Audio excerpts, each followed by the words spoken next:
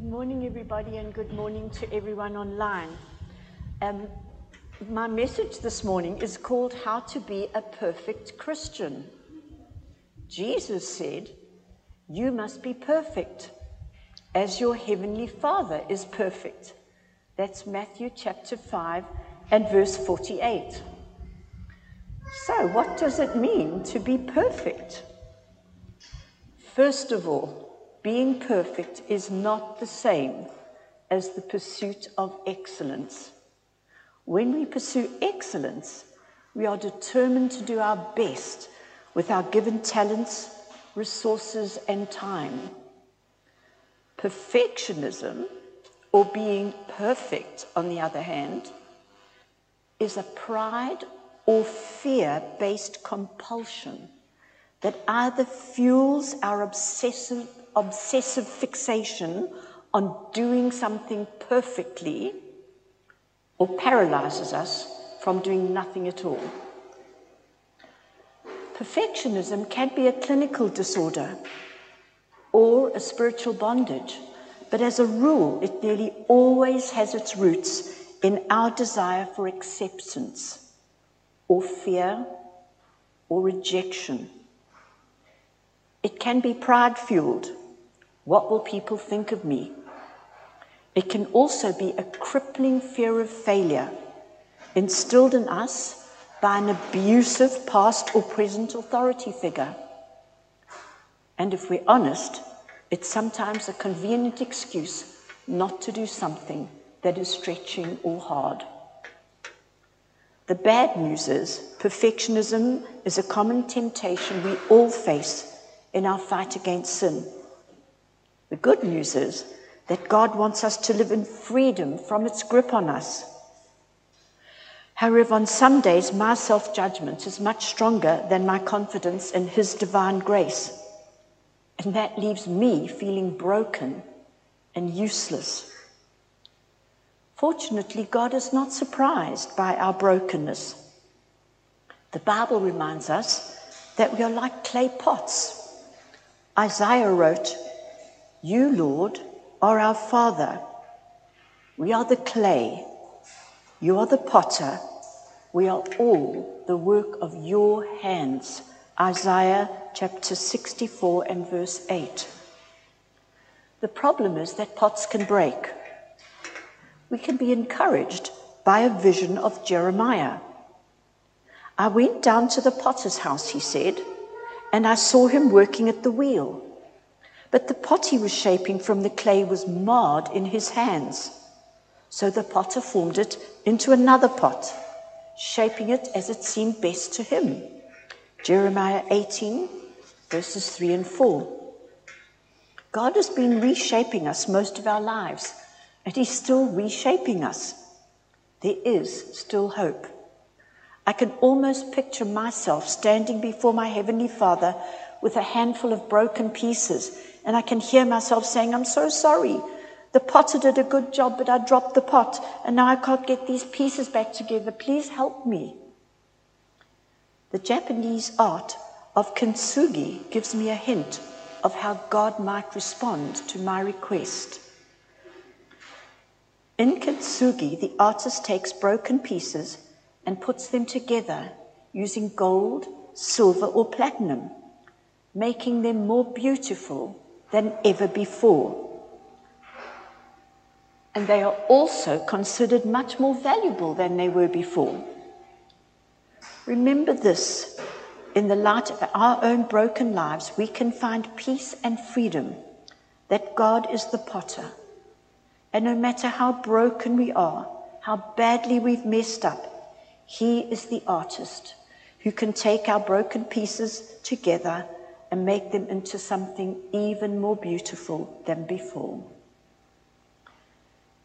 In our striving for perfectionism, we become the primary focus, not God, not others, but me. In our ongoing battle with sin, God is not looking for perfect. Can I say that again? In our ongoing battle with sin, God is not looking for perfect. I hope you're hearing that. He's looking for love and faith. He knows full well that we will be imperfect, no matter how hard we try. He is calling us to the wonderfully refreshing experience of getting our eyes off ourselves and how we're measuring up and onto Jesus. Hebrews 12 and verse 2 says, fixing our eyes on Jesus, the author and perfecter of our faith. He wants us to stop pursuing or being paralyzed by perfectionism, so we are free to pursue love and pursue trusting Him with all our hearts. In God's eyes, we have been perfected by virtue of being joined to Jesus by faith. That's why the New Testament authors write, for by one sacrifice, He, Jesus, has made perfect forever those who are being made holy. This is why we remember. This is why we break bread.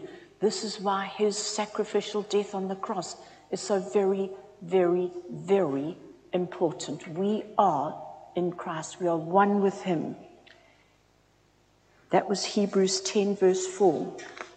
Because Jesus perfectly lived, died, and rose again for us, He's already purchased our perfectionism.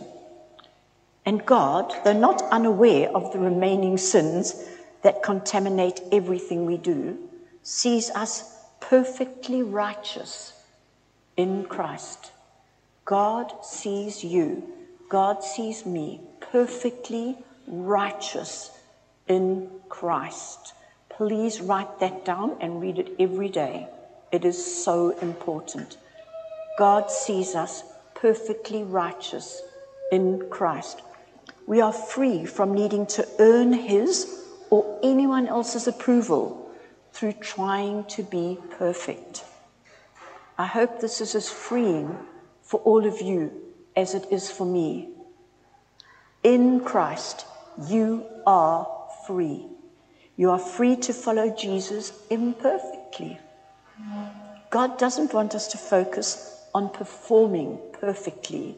He wants us to focus on living out a childlike, dependent faith through authentic acts of love. For in Christ Jesus, the only thing that counts is faith, expressing itself through love. Galatians 5 and verse 6. So to end and be free, go. Love God with all your heart and all your soul, with all your mind and with all your strength. And love your neighbor as yourself. Nothing else has any value. And we can say that command so glibly. It's a command. It wasn't a suggestion. His commandments are valuable. They are true. They are for us. And if we love God this way, we will love our neighbors and we will stop focusing and keeping our eyes on ourselves. And our eyes will be fixed on Jesus, who is the author and the perfecter of our faith. And we will stop living with the sense of, I've got to do everything. It's got to be me, me, me, me. I've got to get everything right. Or this crippling fear of failure. I daren't try anything. I might get it wrong. We've got to get rid of those. And we have to know that in Christ we are perfect because He is perfect. So I hope this has set you free. I hope you didn't have a heart attack when I announced that I was going to teach you how to be a perfect Christian. Because there is no such thing. We are imperfect, but in Christ we are perfect. So, we have some questions. What part of the message touched you? And think about it. Don't just give a glib reply and go, oh, we do this every time. What part of the message touched you? Because I'm sure for each and every one of us, we suffered with this idea of having to be perfect. And then what are you going to take away from what you've heard? We're not just to be hearers of the word, we're here to be doers of the word. So what are you going to do about what you've heard today? And then this is the third one. Will you make yourself accountable to report back to someone next week? You might catch them on the Rotary field, otherwise the week after, or maybe in your Connect group, and just say how it went. We're a family. We're the body of Christ. We need to be accountable to one another, and we need to hold one another accountable. Otherwise, what's the point of coming? We just come in, we have some tea and coffee, we have some fellowship, we sing some songs, we listen to a message, we go home, and some of you really come and tidy up. What's the point? That's not what it means to be a Christian. It means we're a family, we're the body of Christ. Grace is a family, and we need to be working together, holding each other accountable, helping each other. So please don't just take this away. Come back and go, oh, I really have learned, done, tried. So thank you very much. Enjoy your conversations. And thank you for those of you that have been online. I hope this has been helpful to you. And I hope you can find someone that you can be accountable to, that you can have an honest conversation with, and that you can really become all Christ has called you to be and get rid of those fears or that pride or whatever it is that is stopping you from being all that Christ has created you to be.